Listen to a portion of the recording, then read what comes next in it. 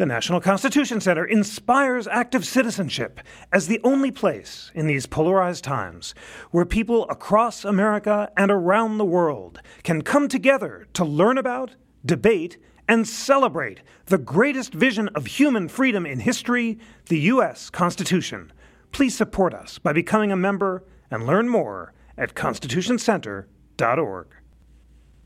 I'm Jeffrey Rosen, President and CEO of the National Constitution Center, and welcome to the latest of our We the People constitutional podcasts. The National Constitution Center is the only institution in America chartered by Congress to disseminate information about the U.S. Constitution on a nonpartisan basis. And this month we're issuing a series of podcasts that are jumping off some great panels that I participated in at the Aspen Ideas Festival this summer.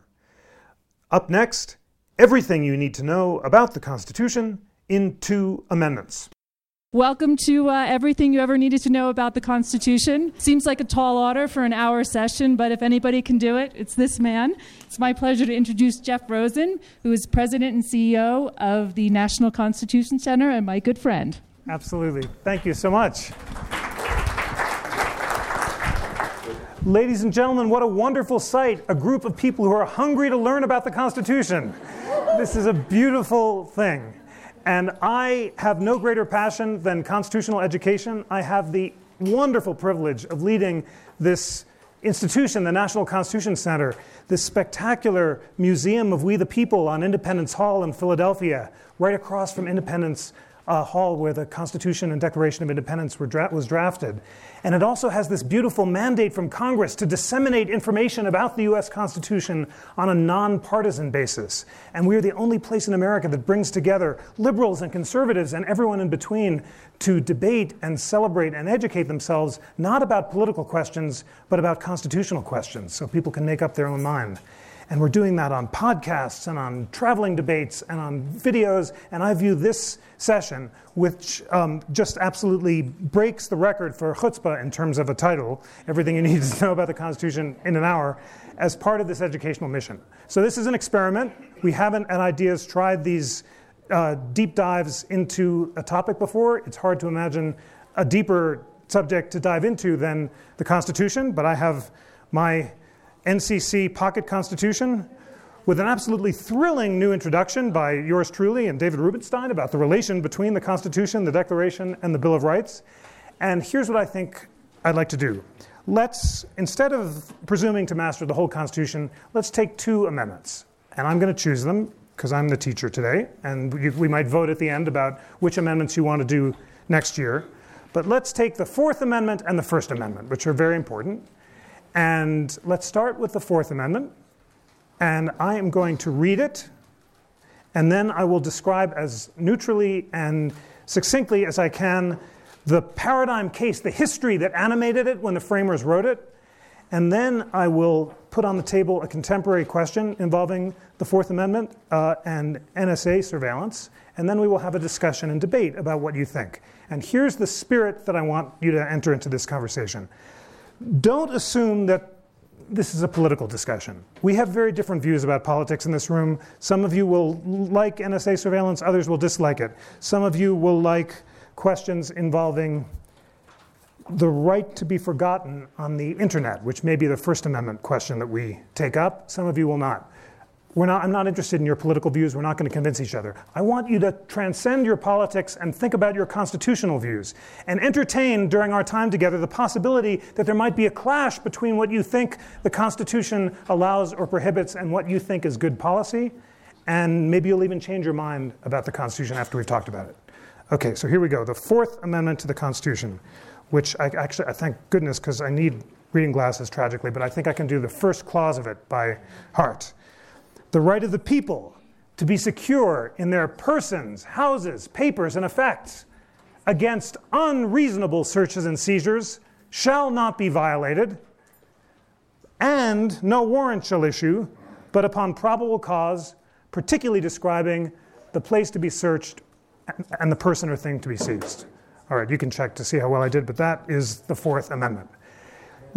That's the text. And we know it's really important to begin with the text. There was just a hugely important debate about the importance of text in the Affordable Care Act decision, and a riveting division between Chief Justice John Roberts, who said when interpreting statutes, ordinary laws passed by Congress, we should look not only at the text, but also the context and history in which it was passed, and Justice Scalia, who said that we should only look at the text and not look at the broader purposes. By contrast, when it comes to interpreting the Constitution, Justice Scalia says both the text and the original understanding are important. So what was the original understanding of the Fourth Amendment? Every constitutional provision has a paradigm case, a story that galvanized the framers, that made them convinced that a particular right was important enough to enshrine it in the Constitution, and the Fourth Amendment is no exception. It was fired by the extraordinary story of the general warrants and the writs of assistance and John Wilkes. Who was John Wilkes? He was a British rabble-rouser who wrote a series of anonymous pamphlets criticizing King George III.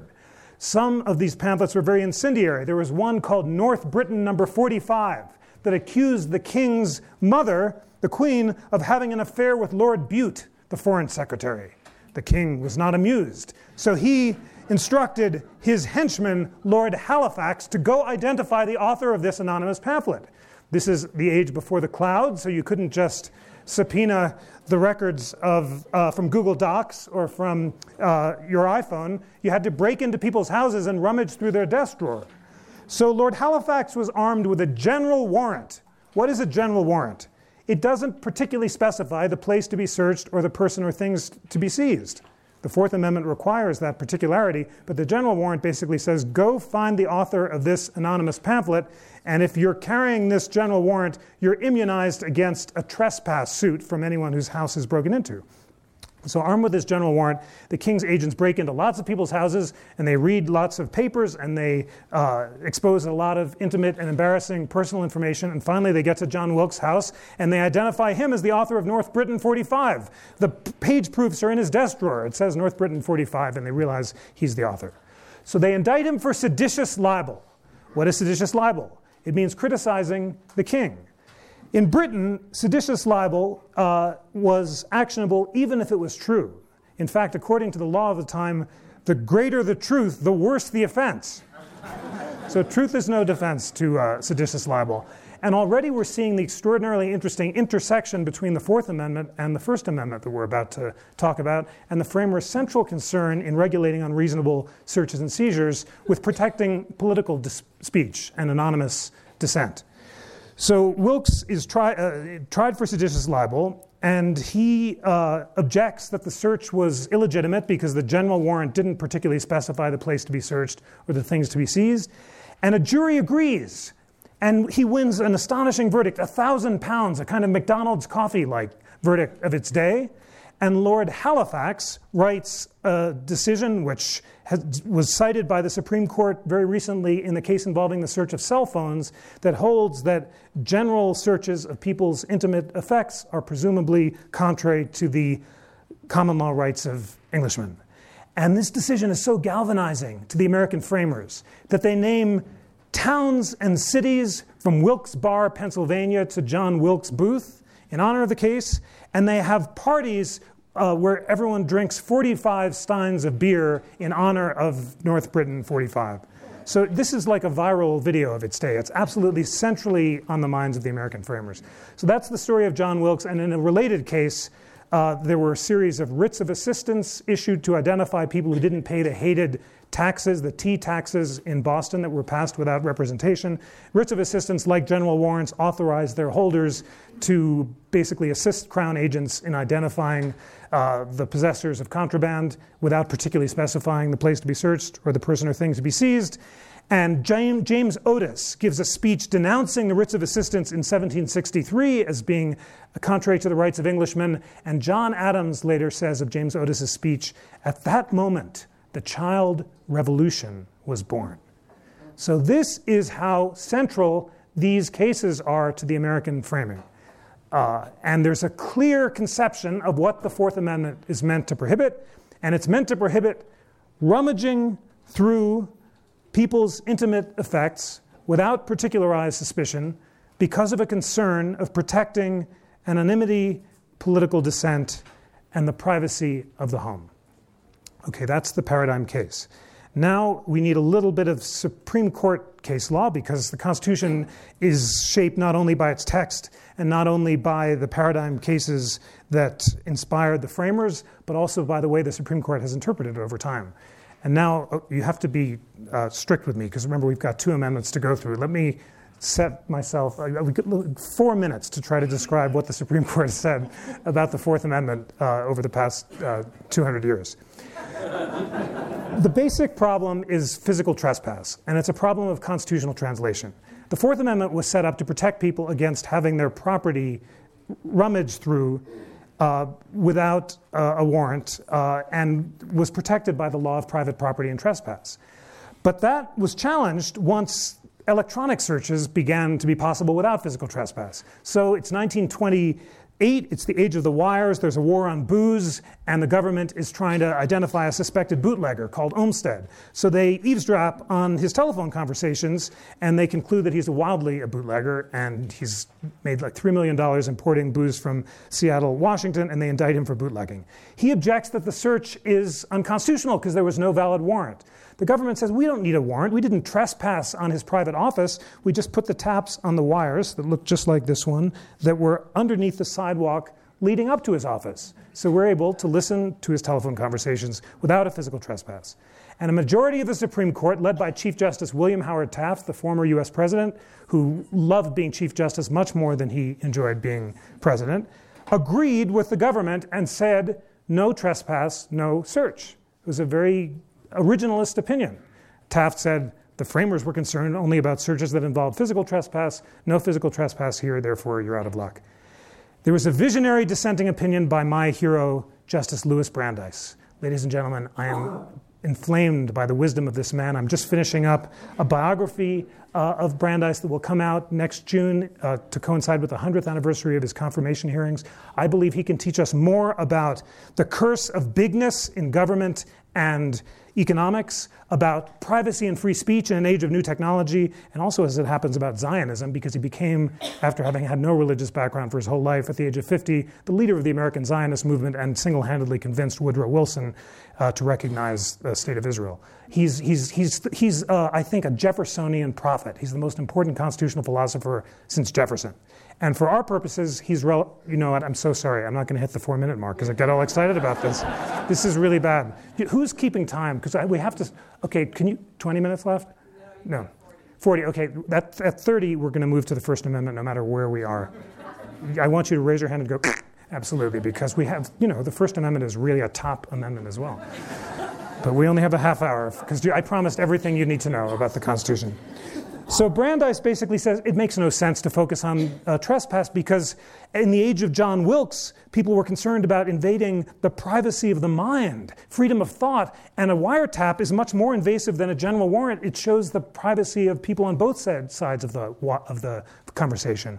And then in this incredible passage, Brandeis anticipates Skype. He has a clipping in his file about television, and he thinks it's a two-way communication, basically. He gets the technology wrong, but he's prescient, and then looks forward to the age of Skype and cyberspace and says, ways may someday be developed by which it's possible, without physically intruding into desk drawers, to extract secret papers and introduce them in court. A far smaller invasion was unreasonable at the time of the framing. We have to translate the Constitution so that it protects the freedom of thought that the framers were determined to protect. This is a beautiful example of constitutional translation, taking the value the framers meant to protect, privacy of the mind, anonymity of political speech, intellectual privacy, and protecting it even in an age of new technology.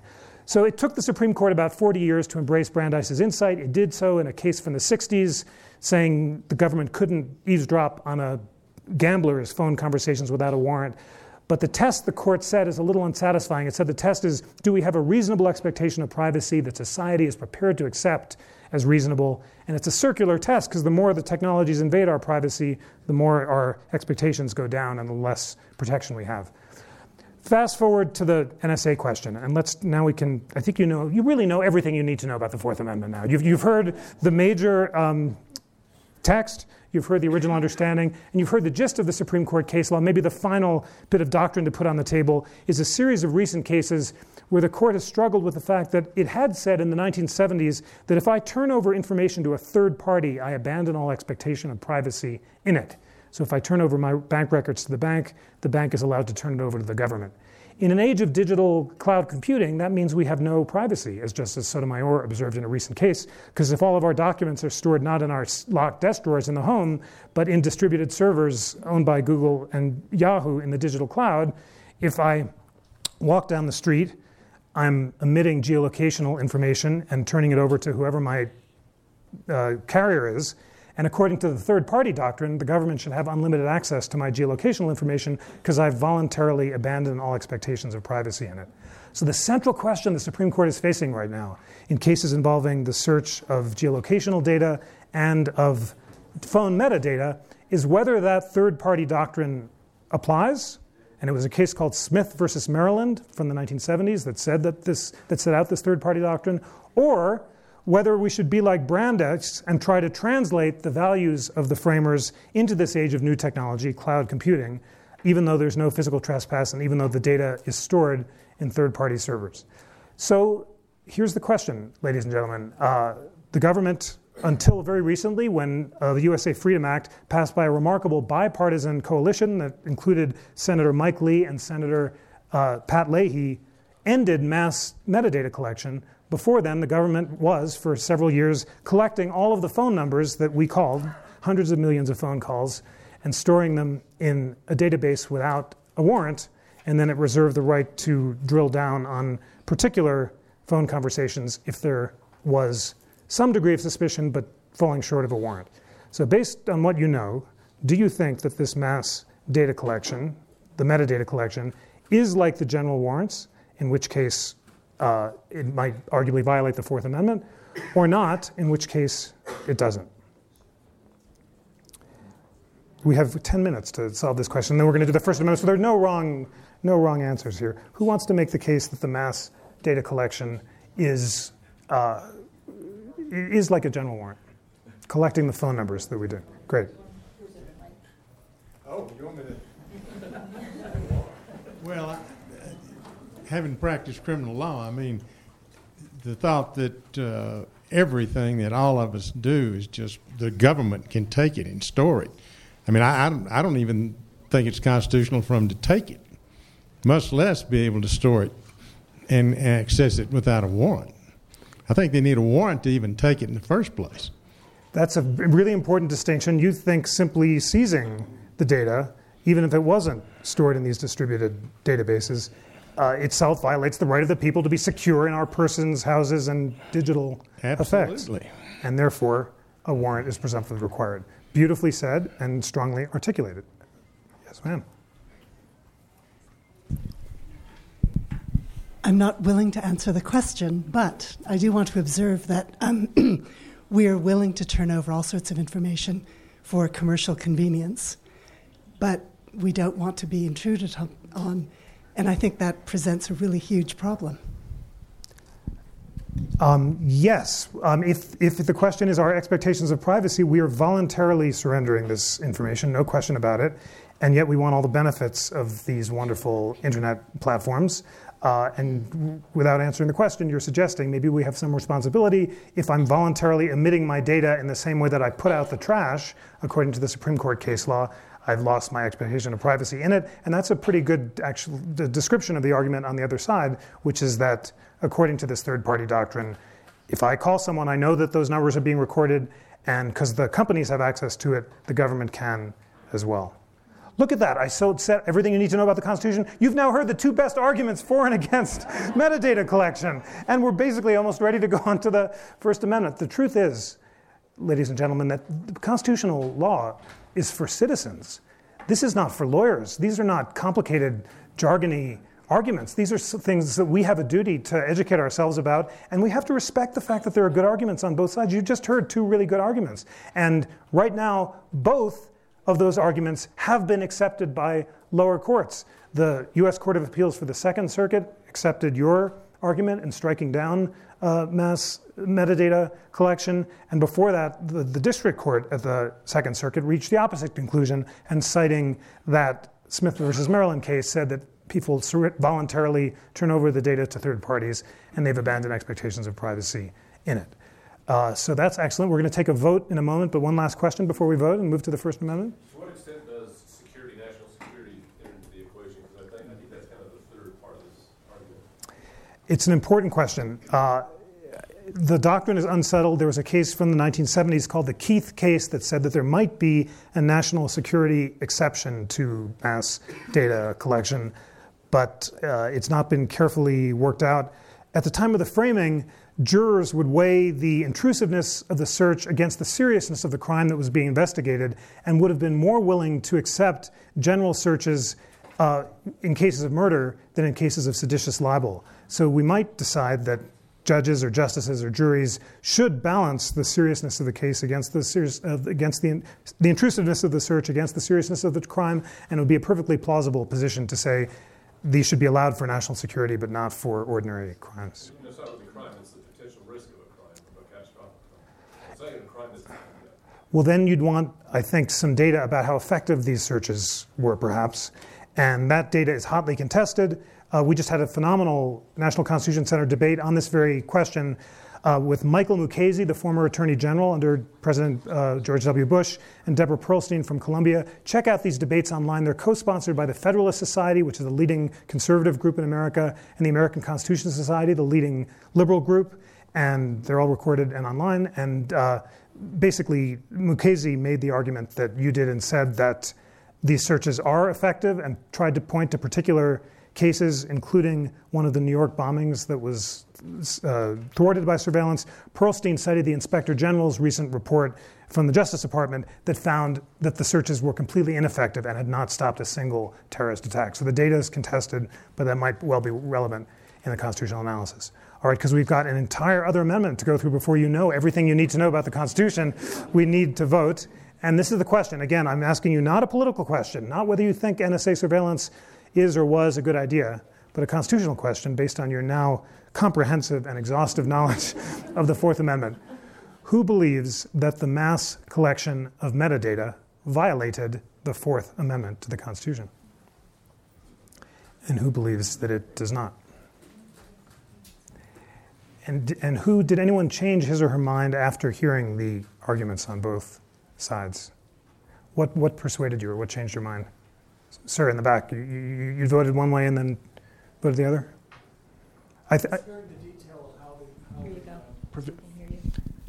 Understanding the exact verbiage of the amendment changed my mind. Great. Precision, I guess, is my answer. Wonderful.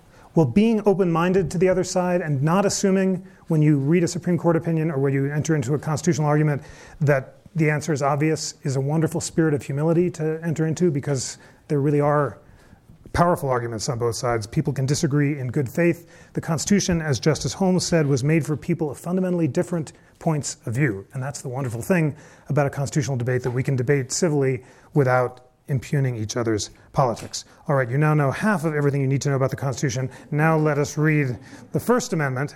Not all of it. I think let's focus on the free speech clause, because we've only got a half hour, and see how we can do with that one. See how far away I have to hold it. Congress shall make no law abridging the freedom of speech or of the press. Congress shall make no law abridging the freedom of speech or of the press. That's the text.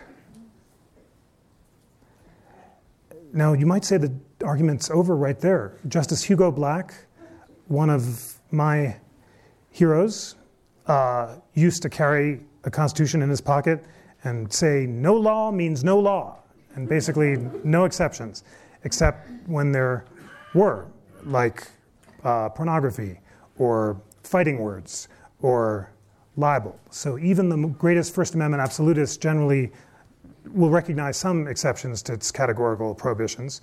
So therefore, let's look at the history.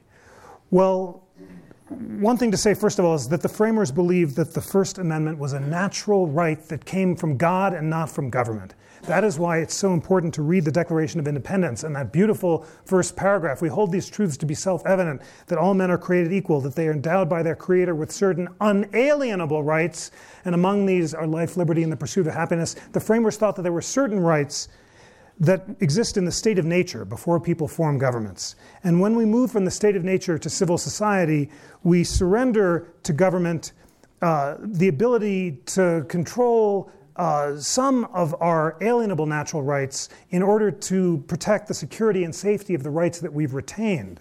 So I can't surrender to government my right to worship God according to the dictates of conscience, because my religious beliefs or lack of beliefs are product of my reason and the external sensations that it absorbs. I'm quoting Locke, who Jefferson read so closely in the Scottish Enlightenment thinkers. And that's why I can't alienate to government the right to control my belief or opinion and thought. That's why intellectual privacy was so important to the framers. Similarly, for freedom of speech and the press, unless I could express myself and criticize government anonymously or under my own name, then I'd be unable to ensure that the government was protecting my natural rights rather than threatening them. And that's why the rest of the Declaration of Independence, which really has the whole theory of the American Constitution in a single paragraph, says that whenever the government becomes subversive of these rights, it's the duty of the people to alter and abolish it. So that right of revolution, when the government is threatening our natural rights, was something that the framers believed was not only a right but a duty.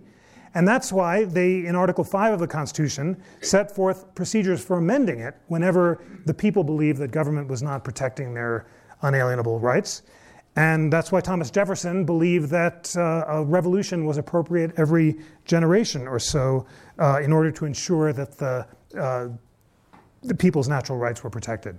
So the right to worship God according to conscience, which is protected by the First Amendment, was a natural right, as was the right of speech.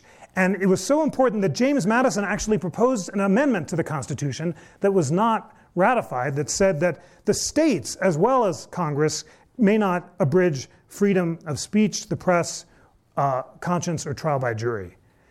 That amendment was not accepted, and it took the Civil War, the bloodiest in American history, and the passage of the 14th Amendment, which turns 150 next year, in 1866, when it was proposed, to apply the protections of the Bill of Rights against the states as well as Congress. So nowadays, neither the states nor Congress can abridge the freedom of speech. At the time of the framing, only Congress was so prohibited. So what's the paradigm case? What's the John Wilkes story that the framers were thinking about, in addition to having this devotion to natural rights?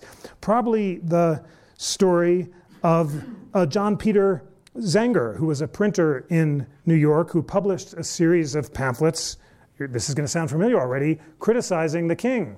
And he's indicted for seditious libel as well. In those days, publishers as well as speakers could be held accountable, unlike under current First Amendment law. And he goes before a jury. And once again, the jury engages in jury nullification, even though Zenger is clearly guilty of seditious libel according to the punitive laws of the time. The jury refuses to convict. It's swayed by a brilliant argument by Andrew Hamilton of Philadelphia, whose argument is so persuasive that he gives rise to the phrase Philadelphia lawyer, someone who's so clever they can get you off even though you're wildly dead to rights according to the laws of the time. And that was the case for John Peter Zenger. So really, Zenger is the case of Wilkes, except the indictment didn't require a physical search, since the newspaper could be bought on the horse carts or wherever they sold newspapers in those days. And the First Amendment is centrally about the principle that criticism of public officials may not be constrained, and the public debate should be robust and wide open.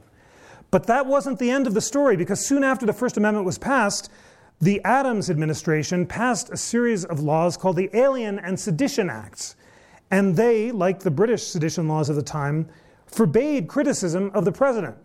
Interestingly, they did not forbid criticism of the vice president, Thomas Jefferson, who was a Republican. So basically, it was a wild attempt by the Federalists to prohibit criticism of them, but not of the opposite party.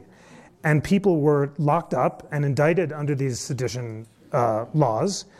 And they were denounced in anonymous pamphlets written by none other than Thomas Jefferson and James Madison, who wrote the Virginia and Kentucky resolutions claiming that the Sedition Act was contrary to natural law and to the First Amendment. And it took the Supreme Court about nearly 200 years to recognize that principle. And once again, who was it who gave rise to the new conception of speech that was true to the Jeffersonian, Madisonian conception? WWBD. What would Brandeis do? It was the great Louis Brandeis who, in his 1927 concurring opinion in the Whitney case, which I want you to read because it's the most beautiful defense of the purpose of free speech ever written in American history, Brandeis talked about how the framers of the Constitution were not cowards. They believed that public discussion was a political duty and that people had a responsibility to develop their faculties. And it was only by having full access to information that they could form the opinions that was necessary for public deliberation. And that's why freedom of thought and belief was central to the First Amendment. And in Brandeis's view, speech could only be prohibited if it was intended to and likely to incite imminent violence or other lawless action. It had to be intended to and likely to produce serious wrongdoing. And you couldn't, according to Brandeis's view, constrain hurtful opinions merely because they were offensive.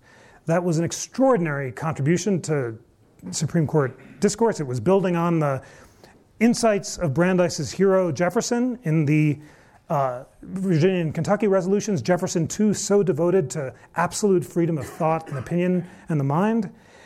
And then finally, the Supreme Court recognizes this officially in the New York Times and Sullivan case in the 1960s, where there's an ad criticizing the Alabama police for having harassed Martin Luther King and the civil rights protesters. The police department sues because there are minor factual inaccuracies, and the Supreme Court, in an inspiring opinion, says that criticism of public officials has to be robust and wide open, and minor factual inaccuracies are not enough to make the speech actionable. So today, under the First Amendment, you can only ban speech that is intended to and likely to produce imminent violence. That has led to a remarkable bipartisan... of course, there's much more to say about the First Amendment, including the fact that I should have mentioned that the Whitney decision, which sparked Brandeis's great insight, was the result of a series of path-breaking dissents that Brandeis and Justice Oliver Wendell Holmes wrote after World War I, objecting to sedition prosecutions. It's World War I, there's a Red Scare. Eugene V. Debs, the socialist candidate for vice president, is literally put in jail because he stands up and makes a mild speech criticizing the draft and calls on people to stand up for their rights. From jail, he gets millions of votes, and the Supreme Court upholds these Espionage Act prosecutions, passed under the Espionage Act of 1917, which has been invoked recently in several leak cases. The Supreme Court upholds almost all of these dissents. Holmes and Brandeis initially go along with their colleagues, but then over the summer of 1919, Holmes and Brandeis change their mind. They read this extraordinarily influential article that a Harvard law professor called Zechariah Chafee writes in the Harvard Law Review, invoking the case of Jefferson and talking about the centrality of protecting opinion and belief.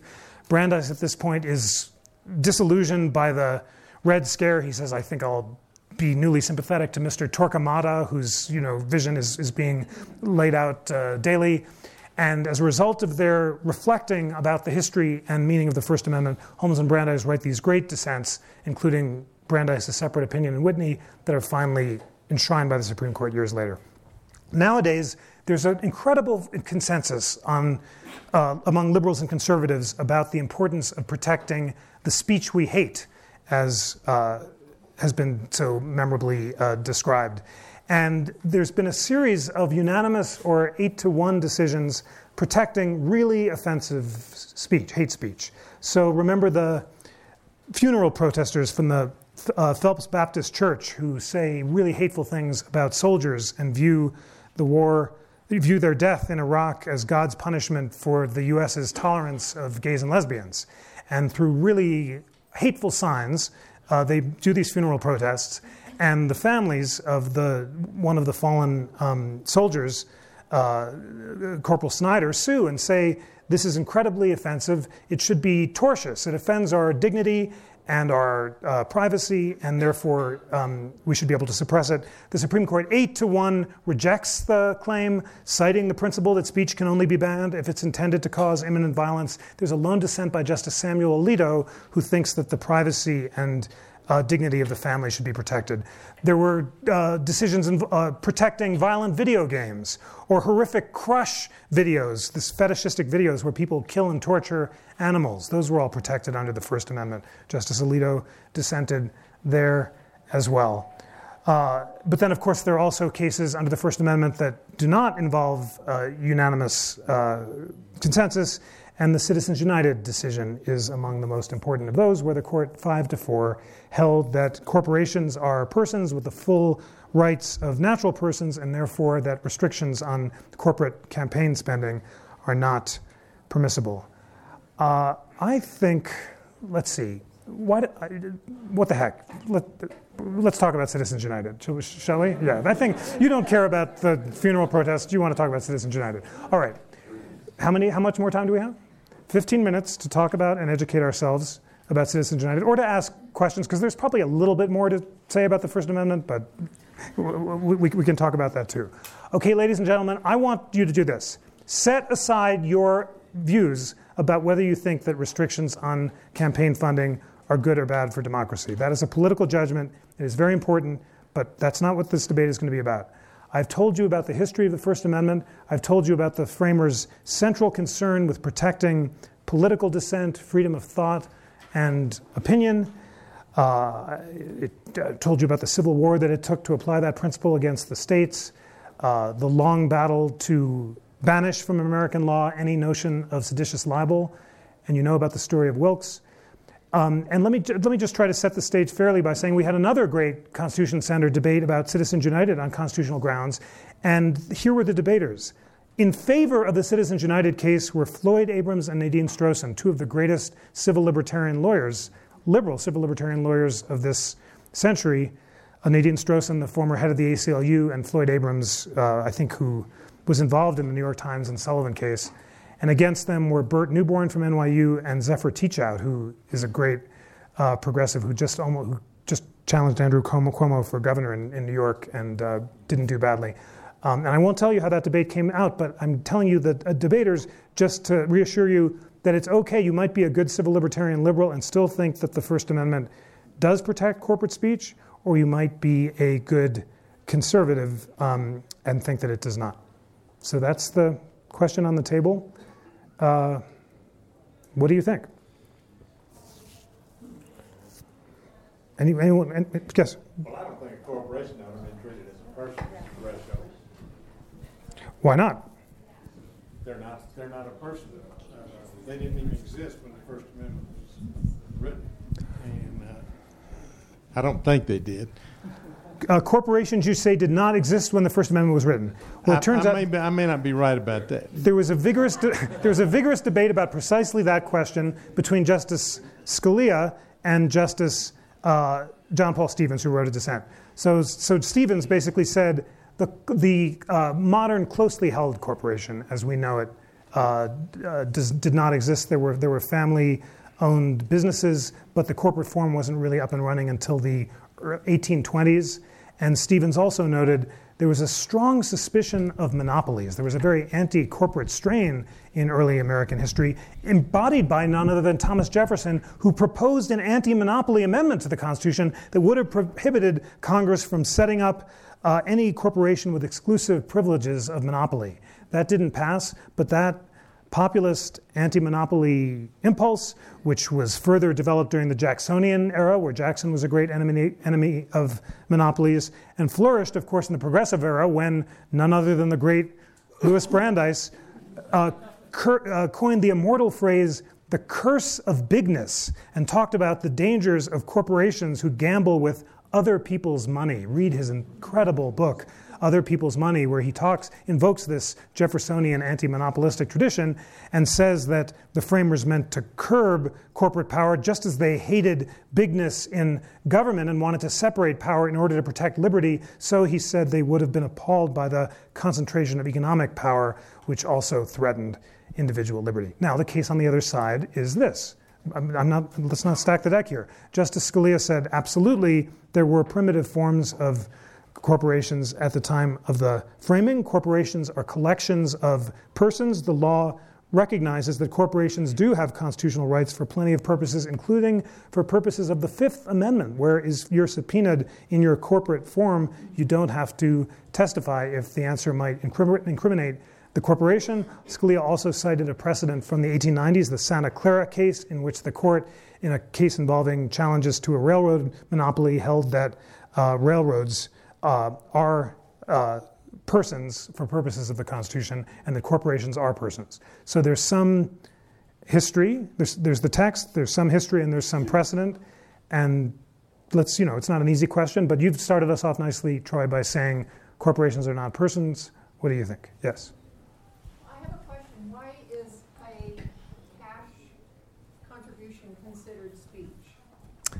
Good question. Chief Justice John Roberts says centrally that people need to express themselves and that a contribution to a candidate is a form of political support for that candidate. That's the way people express their political views, is by supporting candidates, by donating to them, and therefore, although he's not claiming that money is speech in any literal sense, but the ability to express your political views by campaign contributions is central to our rights of political expression. And Roberts also cites a famous opinion from the 1970s, Buckley versus Vallejo, saying the idea that we would silence the speech of some in order to enhance the voices of others is anathema to the First Amendment. He doesn't buy the idea of speech equalization, where the rich can be quieted so the poorer people can be heard.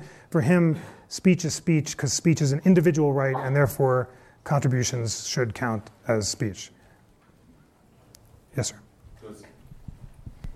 Is a movie studio protected under freedom of speech? Is a movie studio not a corporation? Great question. Movie studios certainly are protected. Their films are centrally protected by the First Amendment. Even pornographic films are protected. The New York Times is also protected. This is a really important question because Justice Scalia said, why are you so averse to protecting corporate speech? Don't you want to protect the New York Times? Like a movie studio, it's a corporation. Justice Stevens' response was, there's a difference between the speech clause and the press clause. He was being a good textualist, and he said the New York Times is protected by the press clause.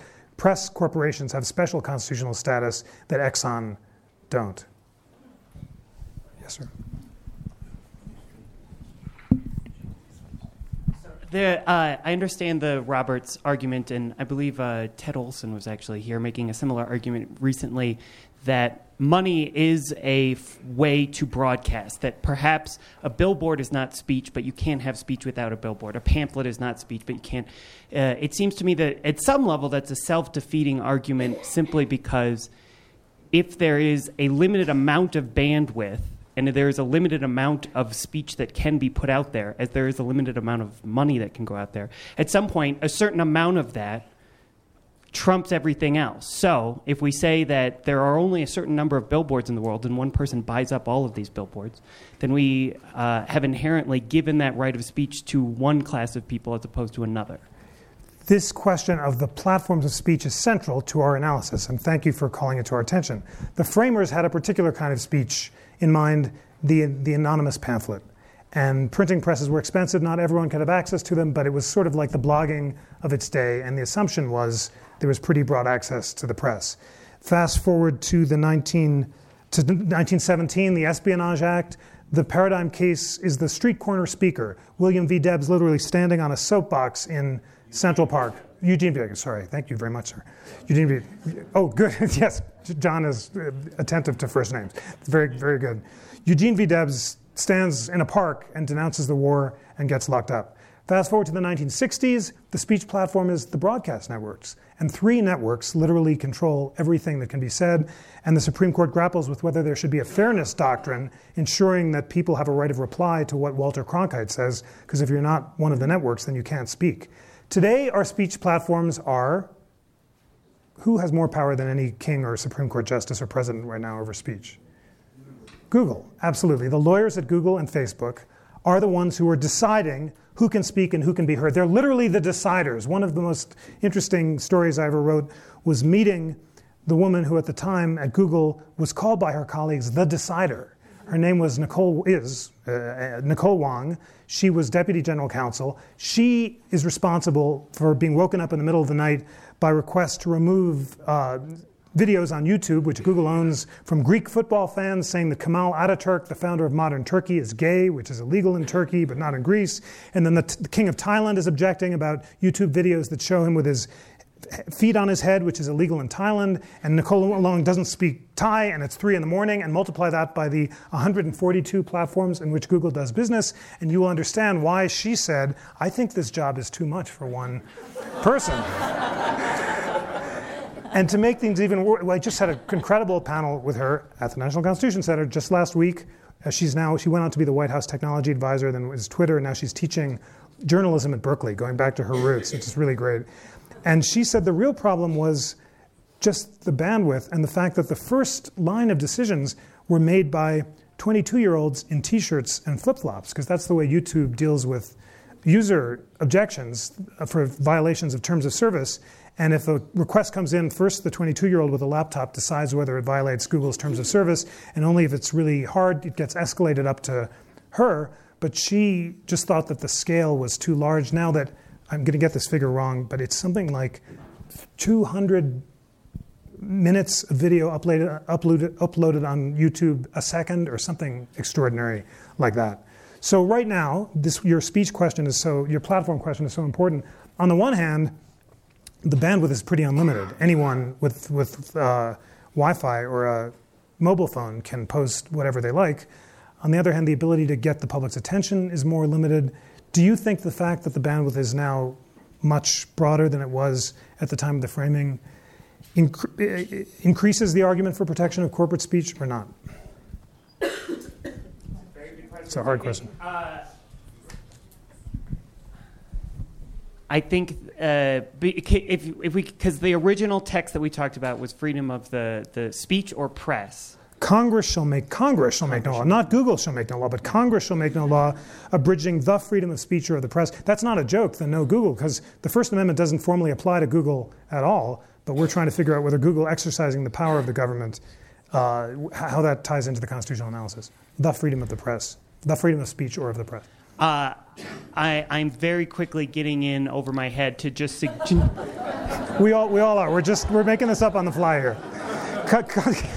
This is not brain surgery. This is to grapple with this idea of we're almost asking if I publish a blog and no one hears it, does it make a noise? Nice. And yes. And constitutionally, I would need several beers to figure that out. That's always an excellent constitutional move. Chief Justice John Marshall used to convince his colleagues to live together in the same boarding house, and they would drink Madeira, and everyone would get buzzed, and all the cases were unanimous. So that's a great way to interpret the Constitution. A few more comments, and then we're going to vote. Yes, sir. I'd like to know if Citizens United is narrow or broad. And what I mean by that is that money and politics reformers don't believe Citizens United can be overturned. And so they're being very creative about coming up with a lot of ideas to refresh how we finance campaigns, working with the SEC to require corporations to disclose, et cetera. Is Citizens United just dealing with a very narrow band, or is it broad so that the experimental efforts of reformers are going to lose in the end? Great question. I can answer it confidently. Citizens United is broad. It could have been narrow.